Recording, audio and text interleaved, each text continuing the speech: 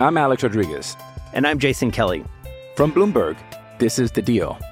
Each week, you'll hear us in conversation with business icons. This show will explore deal-making across sports, media, and entertainment. That is a harsh lesson in business. Sports is not as simple as bringing a bunch of big names together. I didn't want to do another stomp you out speech. It opened up so many more doors. The show is called The Deal. Listen to The Deal. Listen to The Deal on Spotify. With threats to our nation waiting around every corner, adaptability is more important than ever. When conditions change without notice, quick strategic thinking is crucial. And with obstacles consistently impending, determination is essential in overcoming them. It's this willingness, decisiveness, and resilience that sets Marines apart. With our fighting spirit, we don't just fight battles, we win them. Marines are the constant our nation counts on to fight the unknown. And through adaptable problem solving, we do just that. Learn more at marines.com.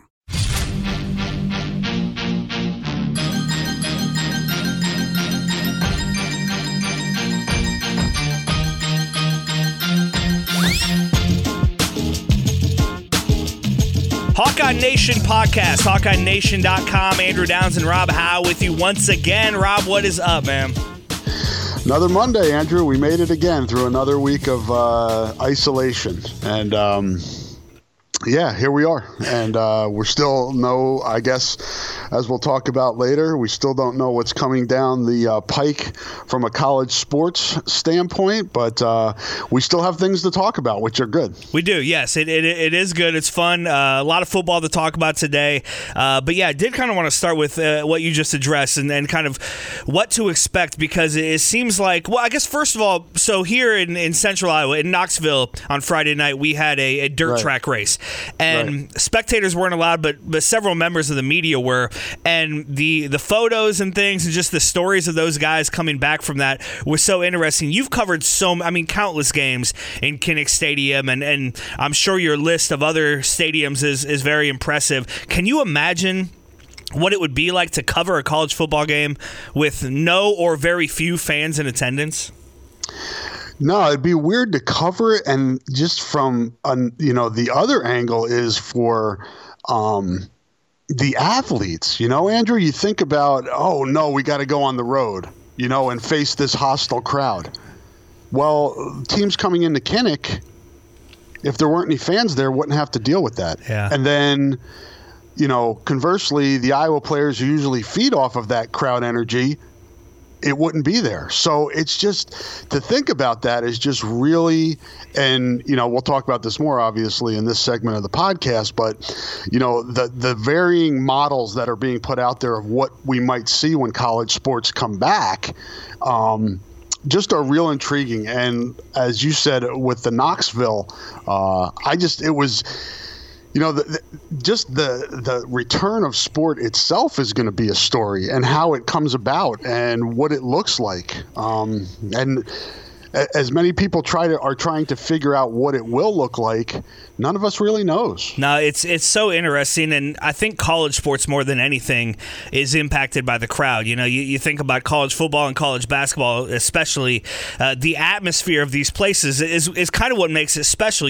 When you think of college football, you think of the Saturday morning, the tailgates, the crowd, the roar.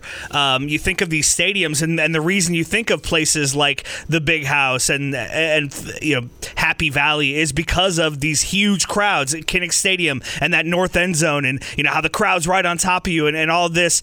I can envision baseball coming back, and even the NFL coming back without fans and having it.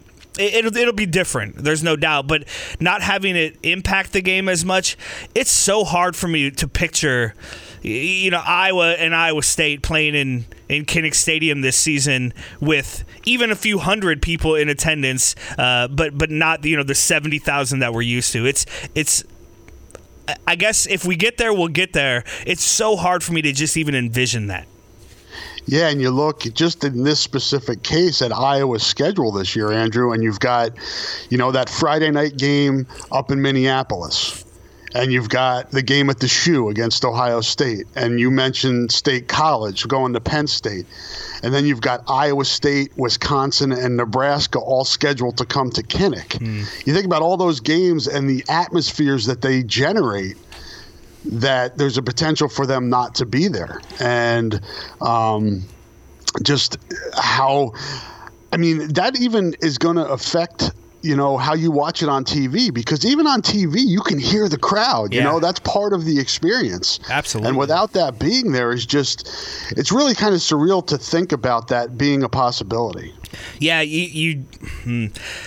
it'd be worth playing it, right? If it's the only option, let's play the games. You know, however that has to get done. But man, that'd be a real shame. It'd be such a weird season, or even part of a season, if there aren't fans. And then you talk about that Friday night game. I'd kind of forgotten that got scheduled, and you wonder if this does just become a TV show, essentially, which for a lot of people it already is, but if we're not looking to get 70,000 people into one place, do more games move to a Friday night? Do more games? Do the time slots of these games change a little to curate to the television audience a little more? I think these are just all things we don't know yet. That's a good point. I mean, to try to get as many eyeballs on it as you can. Obviously, the colleges, the athletic departments are trying to make as much money as they can. So, you know, by having more games televised that, single standing games, whether that be, the Big Ten has branched out a little bit, but do they play more Thursday and Friday games, as you said, to try to get more eyeballs, to generate more ad revenue, to generate more money for the athletic departments? Just a lot of unanswered questions. And I thought, one of the more interesting, statements made last week, between our podcast, was when Mark Emmert from the NCAA president, not the Des Moines Register writer, came out and said that he doesn't see athletes being brought back to campus if the campuses are closed to the other students. And that's where we sit right now. Yeah. And that, to me, right now is the thing to focus on if you're looking to when we move forward with college athletics. When do these campuses open back up? And we're hearing people say, the Pac-12 commissioner saying that he doesn't expect there to be a delay in college football, and, talking about bringing athletes back this summer. Well, you have to open the school. You have to open classes to regular students, according to what Mark Emmert's saying. But does he does he have the power to do that? Can a school just open and bring its athletes back? This is going to get, I think this is going to be pretty muddy here, because there's a lot of money involved. We know, Andrew, and that kind of that drives the ship.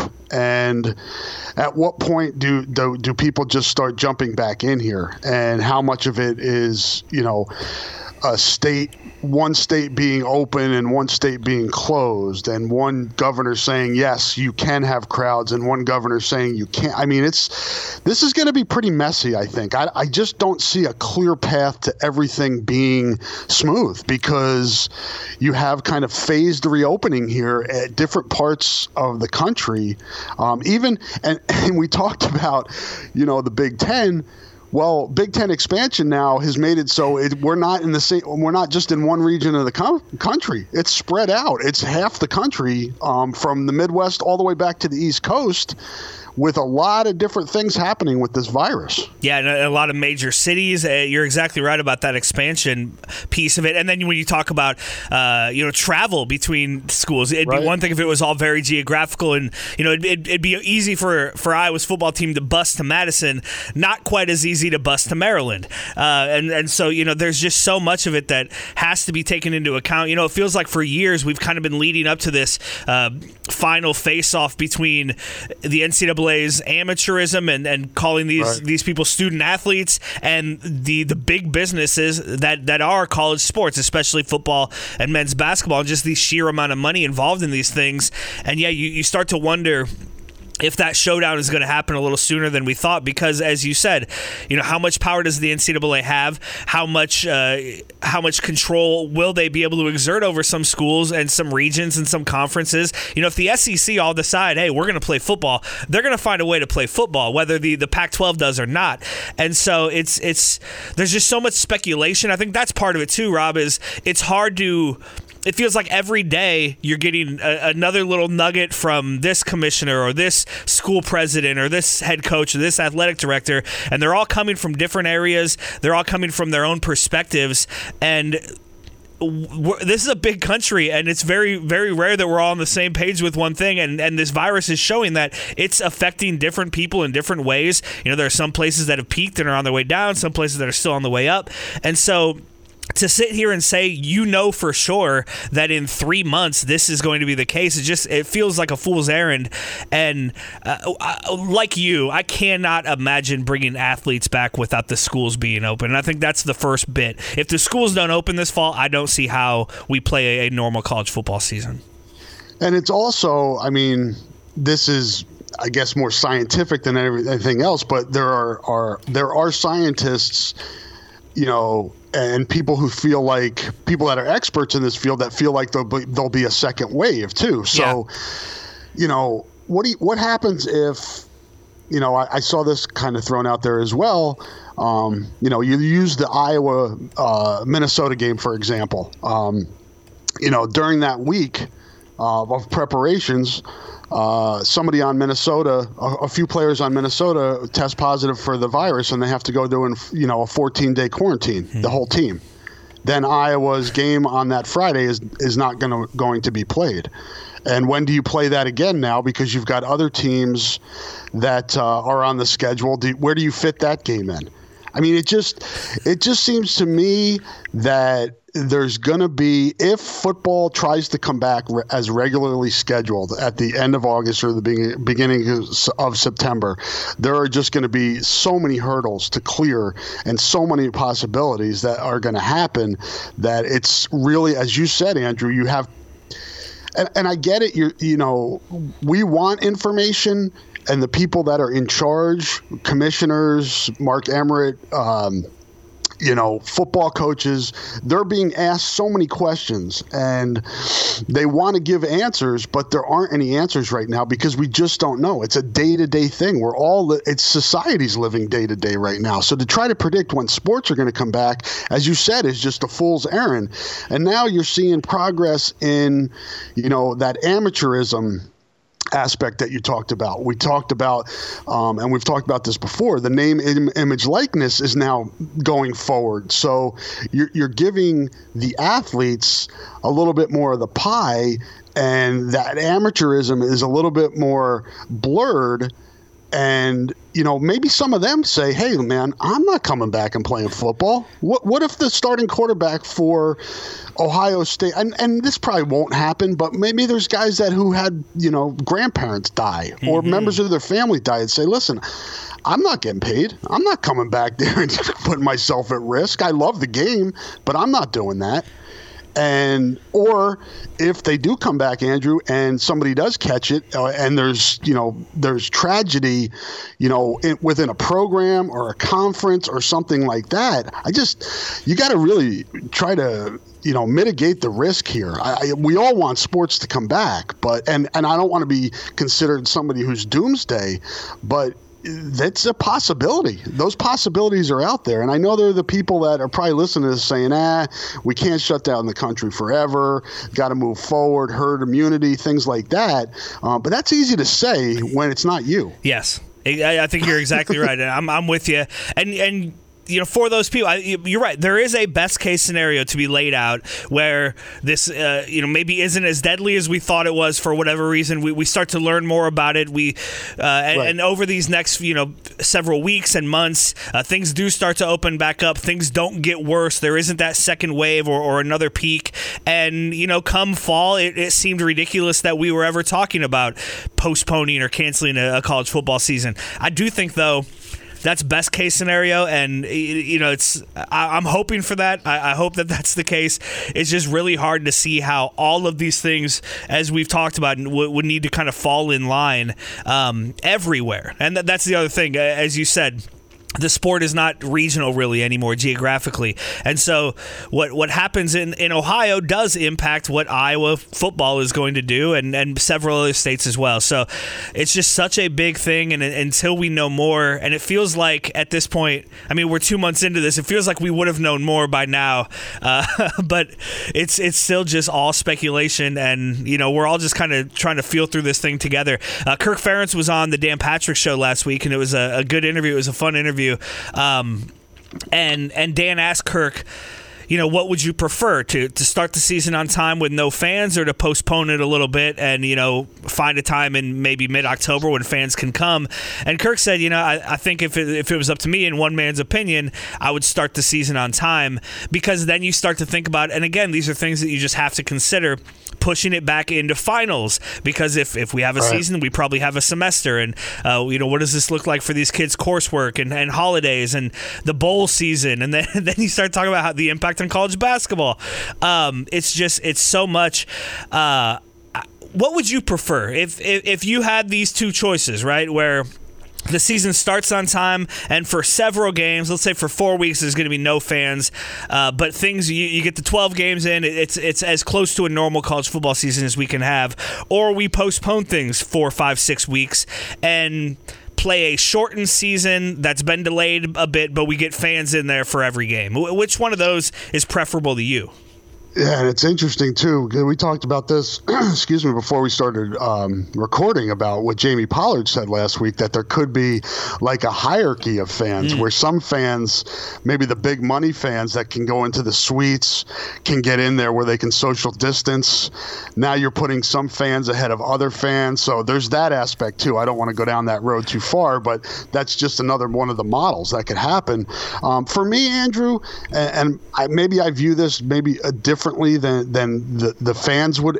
I think the fans would want to wait until obviously they can go and watch the games. Yeah. That's more of an easy decision for them to watch them in person. When you're talking about people that are season ticket holders, for me, maybe this sounds like a cop-out, I want what's best for the athletes. Yeah. I want what's best for them from a health perspective, and I want what's best for them from a training perspective. And Kirk, and we've talked about this on the podcast, Kirk and Chris Doyle have both said, ideally, you want that 8 weeks to get them ready, whenever that can start. 4 weeks of strength and conditioning to get their bodies physically ready to hit and play the game of football again, and then 4 weeks of practicing football, and now maybe that's condensed to 6 weeks, and the football's just not as good because there's 2 weeks less of on-field practice. But I think those 4 weeks of strength and conditioning, because otherwise you raise the risk of guys getting hurt and then losing players that way.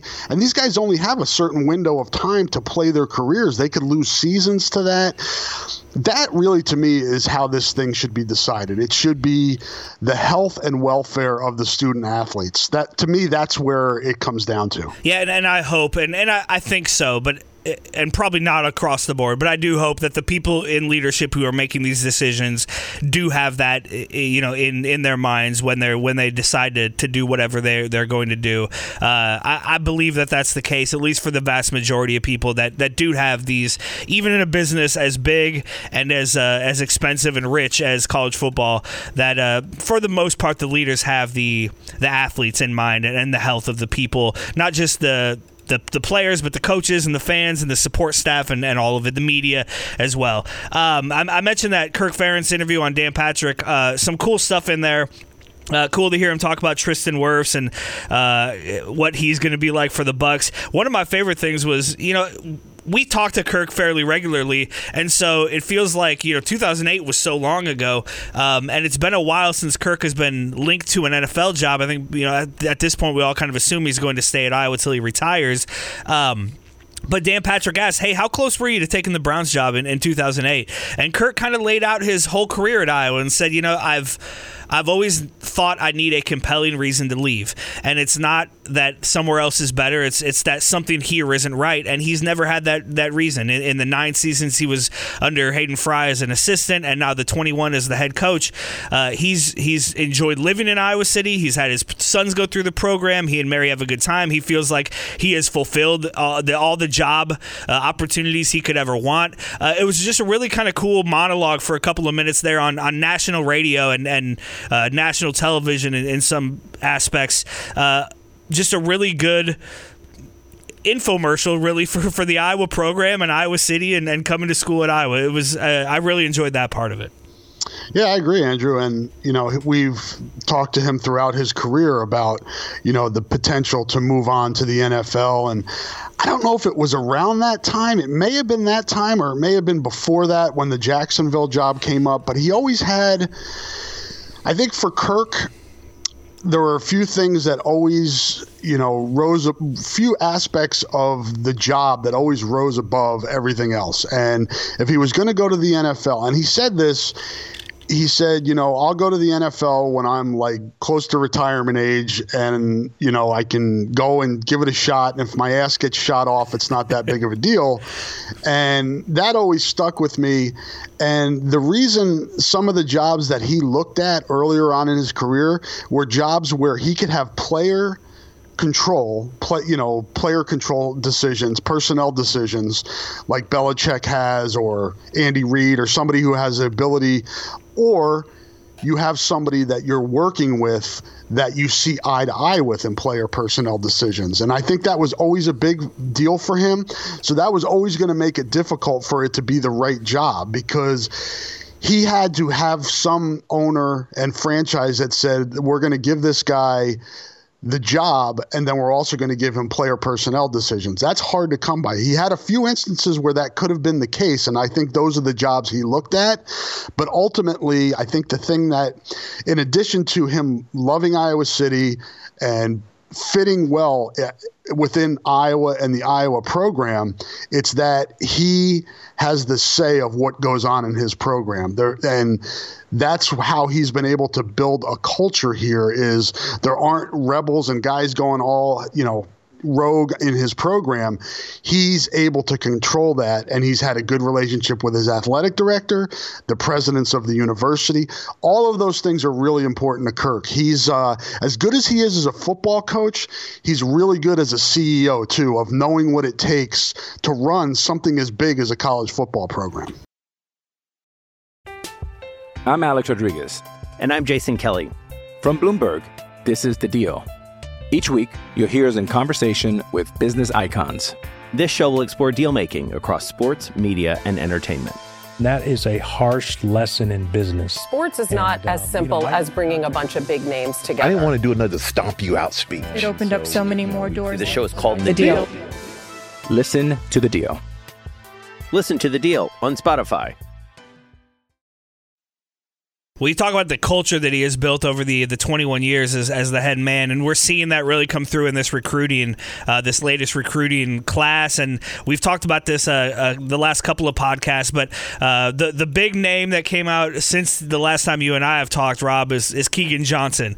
And it's I don't know. I don't follow recruiting enough to know how good he is or how big of a get he is. I'll let you kind of tell me that. But I will say it's one thing to pull, a Brody Brecht out of Ankeny where he might go to Iowa State. It's one thing to grab an in-state kid out of away from Iowa State, and that's fun and it's great, and I think he'll be a good Hawkeye. But it's another thing to go into Nebraska and find a kid who's a Nebraska legacy, and in a program that has history far greater than yours. And to pull him out, and I think as your column said, and a lot of people noted, it was that game, 5, 6, 7 years ago, where Nebraska's athletic director said, we have to evaluate where Iowa is as a program.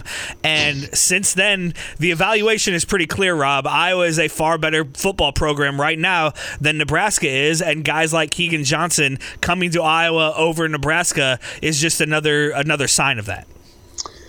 Yeah, and I don't, and I know you're not going down the road that we expect this, that guys that are from Omaha or Nebraska, there's going to immediately start flocking to Iowa, but this is notable just because he's a Nebraska legacy. His father, Clester Johnson, was on the national he was a teammate of Scott Frost. So that's, when you look at it that way, how notable that is. And when I talked to him last week, I was like, was this hard? I mean, was it hard to turn? I don't even think I use turn your back, because that's sometimes we get caught up in these narratives of this. And he just said to me, I wanted to go where I felt was the best spot for me, not where my dad was the best spot for my dad. And I wanted to make my own legacy. I wanted to have my own path. And I think that's admirable. And this is just one situation. This is one kid, but it's notable because of the story and his dad and the relationship with Nebraska and him being from Bellevue, Nebraska, and growing up there. And, for him to look at the Iowa program and see that as a better fit for him, is certainly notable. And Iowa has just emerged right now as the better football program, and it's really incumbent upon Nebraska to catch up. And this is a bad sign for them. And they've got to look at that, but also not say, too major of a deal. You got to kind of keep it in perspective too. It's one kid and one situation, but it's obviously a notable story in terms of what type of player he is. He told me, and this is a big thing in recruiting now, Andrew, players like to be comped. They like to see guys in a program or who have been through a program recently that they can see themselves fitting into that role. Right. He sees himself in the Amir Smith-Marset role. That's kind of his. And if you watch film, you can. Whereas Arlen Bruce, who they picked up from Kansas City a few weeks ago, sees himself more in the Tyrone Tracy mold. And then you mentioned Brody Brecht, more of the Brandon Smith mold, 6'3", 6'4", big guy, outside receiver. So they love those comps. So if fans are listening to this and you're looking for comps for the three receivers that happen to verbally commit in this class, Arlen Bruce, Tyrone Tracy, Keegan Johnson, Amir Smith-Marset, Brody Brecht, Brandon Smith. Now doesn't mean they're going to be exactly like those guys, but those are the molds that they see themselves coming in at. Well, those are three guys. Yeah, if we can keep three guys like that on the roster at any given time, I'd certainly be down for that. You understand why fans gravitated towards this. I mean, as far as the rivalry, this is just such a delicious morsel to go into Nebraska and take one of their legacy recruits. It's fun for Twitter. It's fun for things like this. Hopefully he's a great player, and hopefully it's the right fit and all of that stuff. And good on him for having an open mind. I think as fans, we often think, try to put ourselves in those shoes, and I've thought for a long time. I grew up a Hawkeye fan. I've never liked any other team. It's one of those things where no matter how good I was, and I was never good, but no matter how good I was, I would have gone to Iowa, under any circumstance because I had to have been a Hawkeye. And so if you come from a mindset like that, who's never had to make a decision like this, it's kind of fun to say, hey, he should have wanted to go to Nebraska, and he chose Iowa. And another side note on this from an Iowa perspective, Andrew, and you know this, I think this is a really good sign for Iowa's wide receiver position, which not that long ago we were all rightfully so pretty critical of, and of where it was at and recruiting at the position. And another thing that Keegan Johnson mentioned was how big of a role not only LeVar Woods, who started building a relationship with him early on in his high school career, but Kelton Copeland and what he's been able to do with that wide receiver position, it's come a long, long way in the last 5 years, I guess Kelton's been here 3 years, but the transformation and the progress that position has made within the Iowa program is really notable. It absolutely is, and you're right. Even 3 or 4 years ago, it felt like I was never going to have another great wide receiver, and now all of a sudden it feels like an embarrassment of riches. I guess how much of that do you put on Kelton Copeland and what he's been able to do in his first few seasons as a Hawkeye?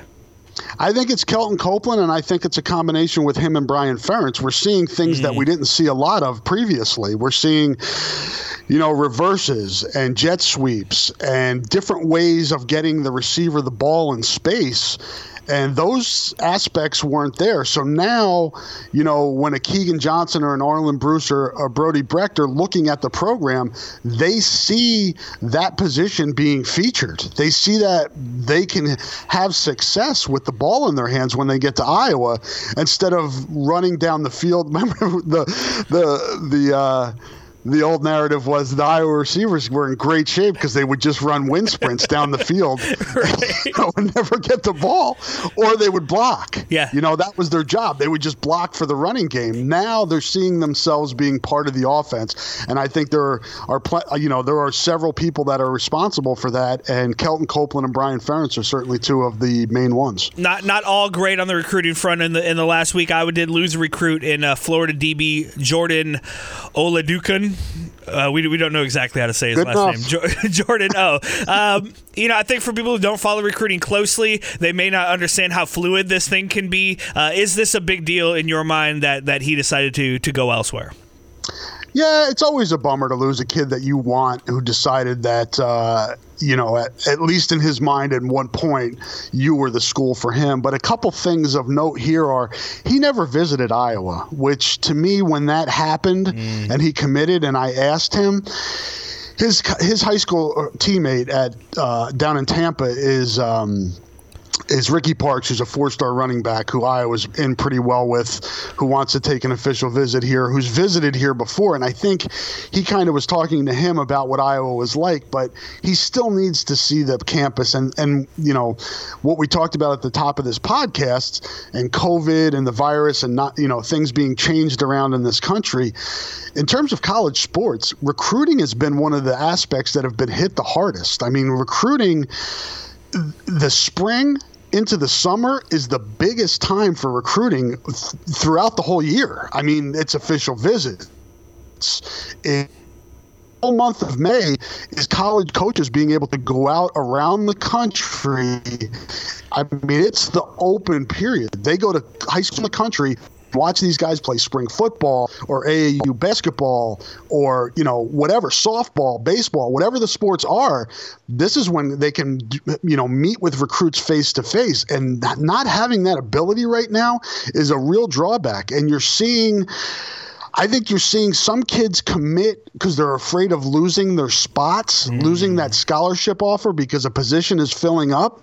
And I worry a little bit, Andrew, that maybe that kind of that aspect of it is something we'll see more decommits happening when things do open back up. It's something to keep an eye on, for people to keep an eye on, just because it's really a lot different. Whereas college sports, especially football and basketball, there's not really much going on in the spring and summer competition-wise, but recruiting is the big thing that goes on during that period of time. So that may be the thing that's impacted most. Yeah, we talked last week about just kind of the stability of Iowa's program and the culture that's been built there and how attractive that must be to kids in this kind of unstable time, in this uncertain time when you don't really know what's coming. You do kind of know what to expect when you go to Iowa and when you commit to them. And it will be interesting to see if things kind of get back to normal and if some kids decide, hey, you know what, maybe that stability isn't as attractive now because the rest of the world has stabilized some.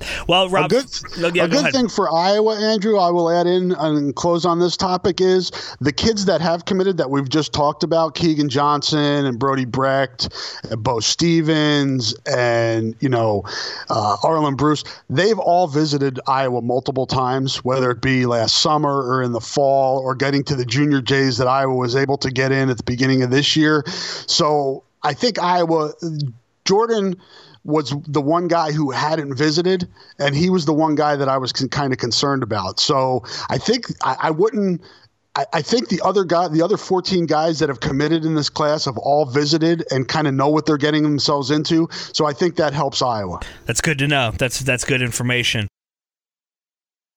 Moving from guys coming into the program to guys leaving the program, I teased this last week. I planned to get to it last week, and then turned out we had enough to talk about without it. And so I did want to get to this as we're a couple of weeks now past the NFL draft. But obviously Iowa had 5 guys selected in this draft. 9 over the last 2 drafts. So a big thing, and a lot of young guys going. But looking ahead to kind of this roster, this upcoming season, and looking at where these guys may get drafted, who may get drafted, is there another first rounder in this crop, those sorts of things. So you have a great column, HawkeyeNation.com. People can still check that out. Go back in the archives just a little bit to find who's next when you're looking at the future NFL draft picks, and just kind of want to quickly go through some of these guys with you, Rob. Obviously, I think the big name, a guy that coming into this last season we all thought may be going along with Tristan Wirfs and AJ Epinesa was Alaric Jackson. Now, obviously, he had some health issues and didn't quite have the season he expected to have in his junior year, and I think made the right decision in deciding to come back. Ultimately, we'll find out, but man, he's going to end up being a 4-year starter at Iowa at tackle, which is incredible. Does he have a chance to get into the first round for next season? I think so, Andrew. I do. As you said, 4-year starter at left tackle at Iowa, that carries a lot of weight with it. That's going to get a lot of people watching your film no matter what. And, a lot of scouts bringing you in for personal workouts and interviews and things like that. He'll be at the combine. He's a really good athlete. He's an underrated athlete. He was a basketball player in high school, a really good basketball player. And one of the,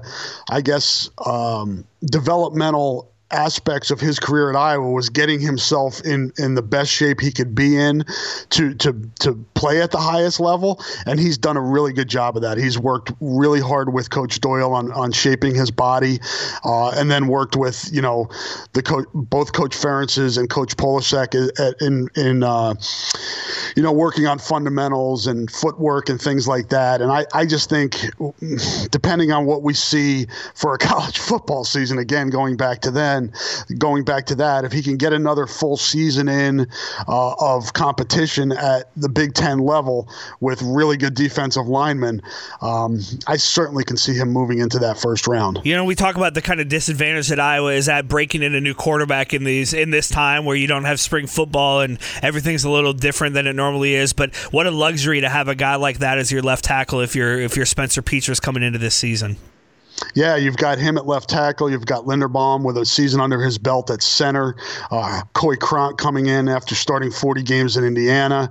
Kyler Schott. You've got experience on the offensive line. Cole Banwart, Mark Kallenberger. Should be a good offensive line. We just talked about the really good receiver core that's coming back.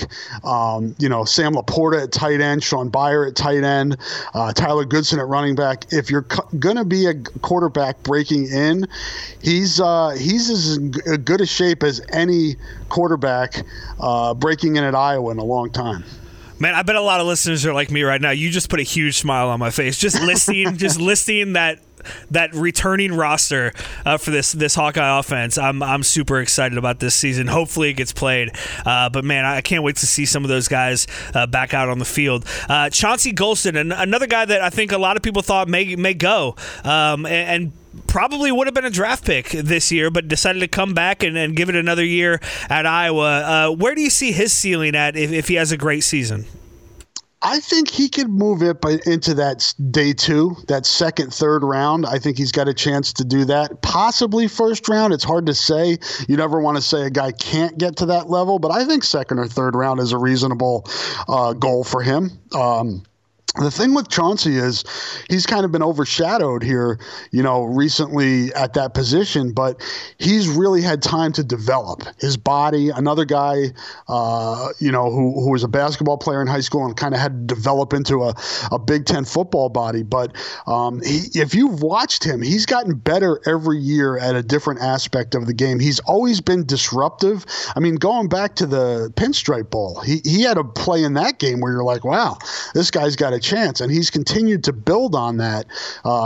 In terms of, he's really good against the run. I think that's really his strength right now, is containing the edge and getting, being solid holding up against the run. The next step for him, in my mind, Andrew, is being more of a consistent pass rusher, and he'll have an opportunity to do that next year. Yeah, could have a breakout season as more eyes are focused on him, both in a good and bad way. A guy who had a breakout season, especially like the second half of last season, Ihmir Smith-Marsette, in those final few games and in the bowl game, the speed he showed, the agility, he was so much fun to watch. And I think probably, and I know you put this in your column as well, I think the way he ended that season on such a high note, very likely, again, could have been an NFL draft pick this season had he decided to do that. But he decided to come back, and I guess I expect him to be obviously be a huge factor in the offense with some of those reverses and things, not just his pass catching abilities, but then also as a kick returner, where he's one of the premier kick returners in the country. Ihmir Smith-Marsette, I'm so excited to see what he's able to do and really kind of have. He had a breakout season this past season. I feel like for Hawkeye fans and for the Big Ten, it feels like he could really have like a national breakout season this year. Yeah, I think he has that potential, Andrew. And, I remember asking him at the bowl press conference because, we talked with all those guys that had, the underclassmen that had, a possibility of coming out. And I kind of got that vibe from Geno Stone that he was leaning towards coming out. And then I got to Ihmir and he's just like, nope, coming back, unfinished business. Oh, and awesome. So he knew, late in that season that no matter what was happening, he wanted to come back. And I think, he's a guy that early on in his career, I don't know if you remember this, that Kirk and Kelton Copeland kind of called out publicly in terms of being on his phone too much, and maybe not having full dedication, or just was still in the process of understanding what it took to be successful at this level. And he's done such a good job of doing that. He's become a team leader. Guys start to gravitate towards him. I think he's a huge key on this team, not only what he can bring physically and skill-wise, but people gravitate to him and follow him. And I think he understands now what it takes to be a leader. And I think that's going to attract NFL teams. In addition to, as you said, that ability to not only be a receiver, but to be a return guy. NFL teams, 53-man roster, you want guys that can do multiple things for you. He is one of those guys. I think the next hurdle, or, one of the last hurdles for him, Andrew, is just being consistent, not having the drops, being more precise with his routes. If he can hone in on all that stuff and have a whole season to do that, he's got a chance. He's got a chance to break through. It's been a while since Iowa's had a receiver in the NFL. He may be the guy. His versatility, I think you're exactly right, has to be very attractive to NFL teams looking at him. A guy whose size is more of an NFL thing as a receiver, Brandon Smith. I think he's more of the prototypical NFL receiver. Obviously, injuries hampered him this past season, but again, another chance for him to have another breakout season and really put his name into the NFL here. Yeah, last year was a bummer. I know you felt this way too, that just he was really starting to break out, man. Yeah. That catch he had against Penn State, and then he gets hurt, and because he was leading the team in receptions and yards and all that stuff. And he had that connection with Stanley, it felt like that. They really had a good connection. Yeah, he was a guy that, he's a guy that can win those balls. You throw the jump ball, he's the guy that can win those balls, and that's such a security blanket for quarterbacks. And I think with another season of being able to put that on film, it's going to make him attractive to the NFL. And he's a guy who I think, as an NFL receiver, and something he's really gotten better at Iowa, is becoming a very good blocker. He's a big dude who definitely helps in the running game, and NFL teams will be able to see that as well. We talked a couple of weeks ago about how Iowa's kind of becoming a defensive back factory, or has been, for a while, but certainly more recently. Is Matt Hankins the next Iowa D-back to make a name for himself in the NFL? He's got a chance. I really think he does. He's got, 2 years of starting under his belt in Iowa's secondary, and that's going to get people's attention with Phil Parker's reputation is with NFL teams. He'll get a long look. Again, like a lot of these other guys we've talked about, Andrew, it's a consistency thing. It's just being good more often. Guys make mistakes. Guys get beat on plays. But just being consistent more often, I think, is the hurdle for a lot of these guys to show that they can be. And we've seen it time and time again at Iowa. Guys in their senior seasons really emerge and lock down that consistency that maybe has been missing earlier in their career. I think that exactly what you just said probably applies to Nick Niemann. We saw his brother win a Super Bowl for the Chiefs in February, and he's coming into his senior season. Has played well and had some highlights, but just not the consistency you're looking for. But maybe in his redshirt senior season, he can find that. Yeah, and the thing with Nick is I think he's maybe even a better athlete than Ben was, and that's saying something because Ben's a really good athlete. I think the interesting thing with Nick to keep an eye on this year, Andrew, is Seth Wallace has said, this is a guy who's played Leo, and that's what Ben played. But Iowa with the 4-2-5 is kind of changing its defensive looks a lot more often, and I think Seth Wallace sees Nick as an inside guy this year, perhaps middle linebacker, perhaps playing some time at the will, but he sees him inside. And that's another aspect. When NFL teams see he can play inside or outside, that makes him that much more attractive. We talked about the 53-man roster and having versatility. I think Nick's going to get a chance to show that this year. Cole Banwart, redshirt senior on the offensive line. Again, he's another guy who battled injury and is going to try to come back and make a big statement with his senior season. You think he has a chance to be drafted? I think he does have a chance. He's played really well when he's been healthy. It's just been the injuries that have really derailed him. He's been the last 2 seasons, every game he's been healthy, he's started. So that gives you an idea of how much confidence the Iowa coaching staff has in him. He just has to stay on the field and be able to, not to sound like a broken record, show consistency. Looking at tight end, Sean Beyer, does he have the athleticism to kind of break out on the other side? Iowa has shown that they can have a couple of tight ends who are standouts. Does he have the athleticism as a receiver to turn NFL people's heads? Yes, I think he has the athleticism. It's just more with him. It's more technical, Andrew. He's got to become a better route runner, more precise in his routes.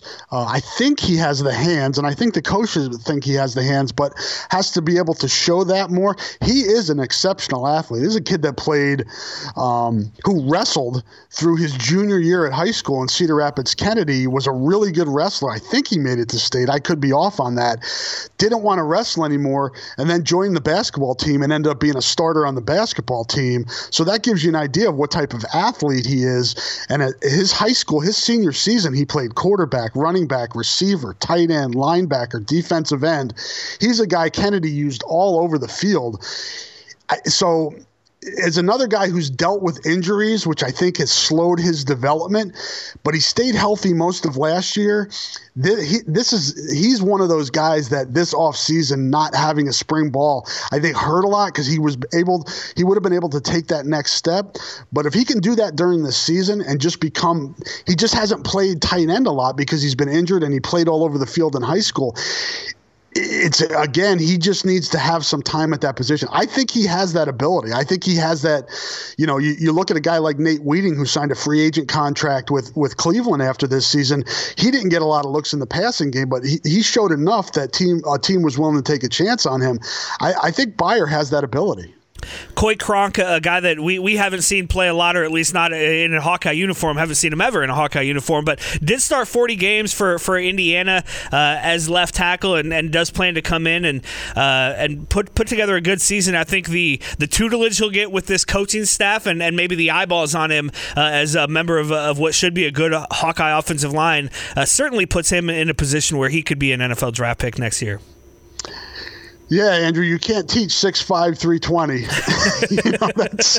That's a big boy. And, starting 40 games at a Big Ten school says a lot about, his ability, and I'll be interested to see what another guy who really would have benefited from spring and having a chance to get into Iowa's system. But, he does have experience at another school, and hopefully when Iowa does get back, he'll be able to hit the ground running. Obviously, gives him more time to heal back from his injury that cost him last season. But I'll be interested to see if, where he fits in. Is he a guy that's going to move inside now after that injury, maybe not having as much mobility? Does he take over for Wirfs at right tackle? Does Mark Kallenberger end up being the better guy to play right tackle and Kronk move inside to maybe left guard? That was the spring was supposed to be used for figuring those things out, but there's still things that need to be figured out.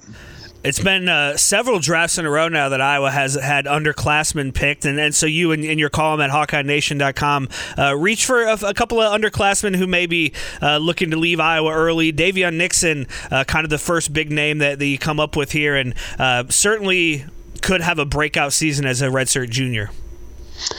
Yeah, I think he's kind of waited his turn, and he is athletically freakish. And, 6'3", 300 plus on the inside.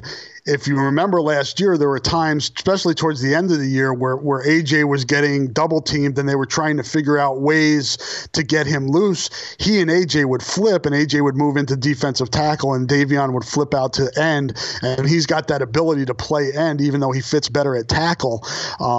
I think a full season of playing for him as a starter, which I expect him to be, he's going to be on the radar of a lot of NFL teams by the end of the next season. Now you put a name here, Rob. You put a name here that I imagine the message boards weren't super happy about. Tyler Linderbaum, just a redshirt sophomore, obviously had a great season last year and kind of came onto the scene. You think there's a chance he goes next year? It's a good question. I have no idea. I haven't talked to him about this, and I'm not sure. Knowing Tyler, he's a pretty good poker player type, where he's not going to give away what he's thinking. But it was interesting. I put this in here without doing a lot of research about what other, maybe national pundits or these early mock drafts were doing, and I thought I would get blowback for this, but there were other media outlets out there that had Linderbaum listed in their top 100 prospects. So I got saved by that. I guess it was other people seeing what I saw. And that's when he was on this year, Andrew, he was a beast. I mean, he looked like an NFL center. Now, again, people are rolling their eyes at me listening to this. Consistency. He had some games where things didn't go well, particularly the Michigan game and the Penn State game, where he was playing against high-level defensive linemen who knew what they were doing. He had some struggles. And if he can put together a season where he doesn't have as many of those type hiccups, he's an NFL center. There's no doubt in my mind. It's just a matter of when it's going to be and when he wants to go. I have a tendency just to speculate that I think he would want another season and maybe come out after his redshirt junior year. But who knows? Who knows how this thing shakes out, and if he may put himself in the position to be a second-day pick, second, third round, he probably has something to think about. Man, Rob, that was fun, man. I really enjoyed just kind of buckling down and talking football for a while, and not any of the other stuff surrounding it. So thank you for that column, and thank you for allowing me to kind of go through that guy by guy. Hopefully in January, you and I are talking about a completed college football season, another great year for the Hawkeyes, and kind of where we think these guys are going to be drafted. I hope that's the case. I'm crossing my fingers. A couple of other things I just wanted to highlight quickly before we get out of here, Rob. You have a couple of pieces on the basketball side of things up at HawkeyeNation.com, and one that I really enjoyed was the Josh Ogundele. His mindset coming in. You could see how a guy like him coming in with a Luka Garza in front of him would, especially in the current kind of transfer culture where guys expect to come in and play right away, and if they don't, they'll go find somewhere else.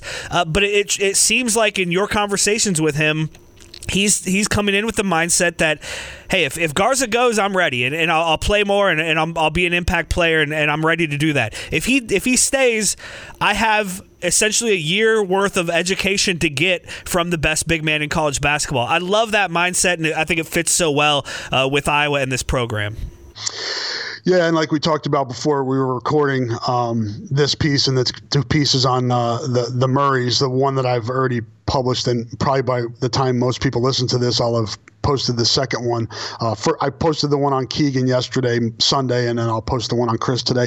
Maybe we can dive into these more next week, Andrew, just kind of what we're expecting from some of these new guys and kind of what they bring to the roster and possible fits. But yeah, just as an overview with Josh Ogundele, that mindset of, him saying he's in a no-lose situation.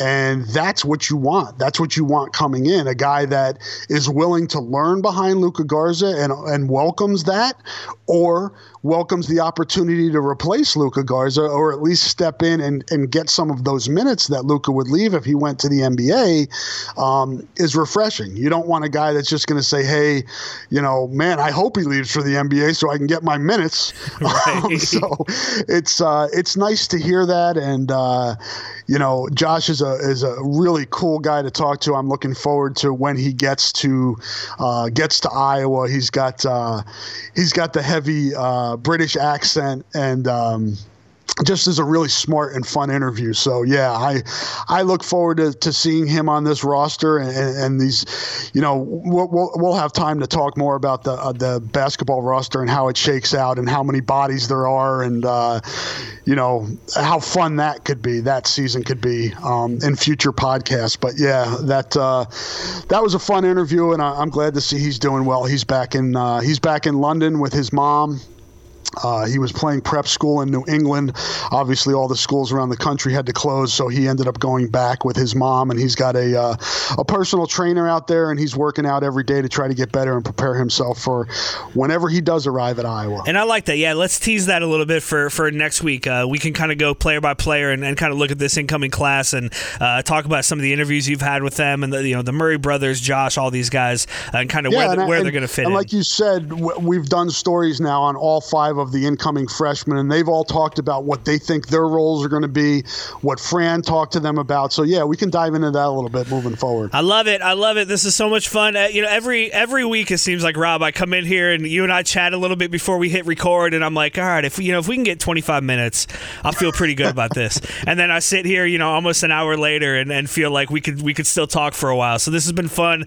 I appreciate it. Obviously, you have your mailbag podcast, which I love. I'm such a big fan of that. I listen to it every week as soon as you post it. But obviously, then all the prospect stories you're doing, the prospect podcast, Dave Schwartz with his 10 sentences, all the great stuff Rick Brown is doing. Just a lot of cool stuff right now at HawkeyeNation.com. Yeah, I would agree. And Rick wrote a story last week kind of on what we talked about earlier. He wrote a column just kind of on the dynamic.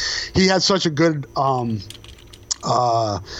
he paints such a good picture of what of the past of Iowa history. And he kind of talked about, when Hayden came in and just the original, rivalry between Nebraska and Iowa, because they used to play every year back then, and kind of he took us through the time to where it is now. So I thought that was a really good piece. And then Dave talked about recruiting as well in his column, because that's kind of the big thing right now. It's what's the newsy thing that's going on in Iowa athletics right now.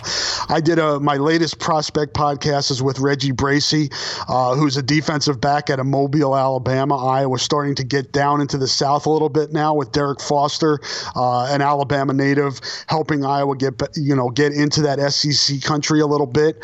We see Tyler Goodson here, obviously, and Reggie, really good interview with him, and he talked about his desire to play that cash position. We talk a lot about guys that fit that position. It looks like the vision for him is to be recruited, and we don't hear this a lot. It's about converting guys to that position.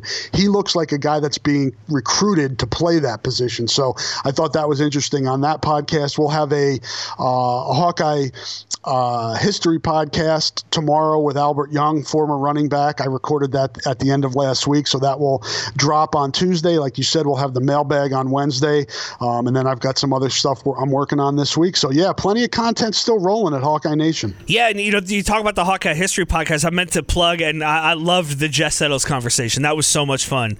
Just hearing him tell stories. He's such a good guy, and that was great. So if people haven't listened to that, definitely go back in the feed and do that. You'll really enjoy it.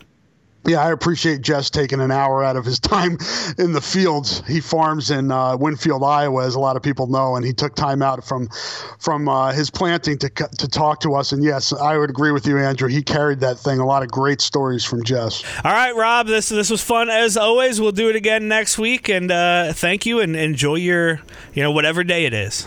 Yeah, that sounds like a plan, and we'll just see how we'll muddle through the rest of this week until we're back together on Monday. Awesome. Thank you, Rob. Thank you for listening, and go Hawks.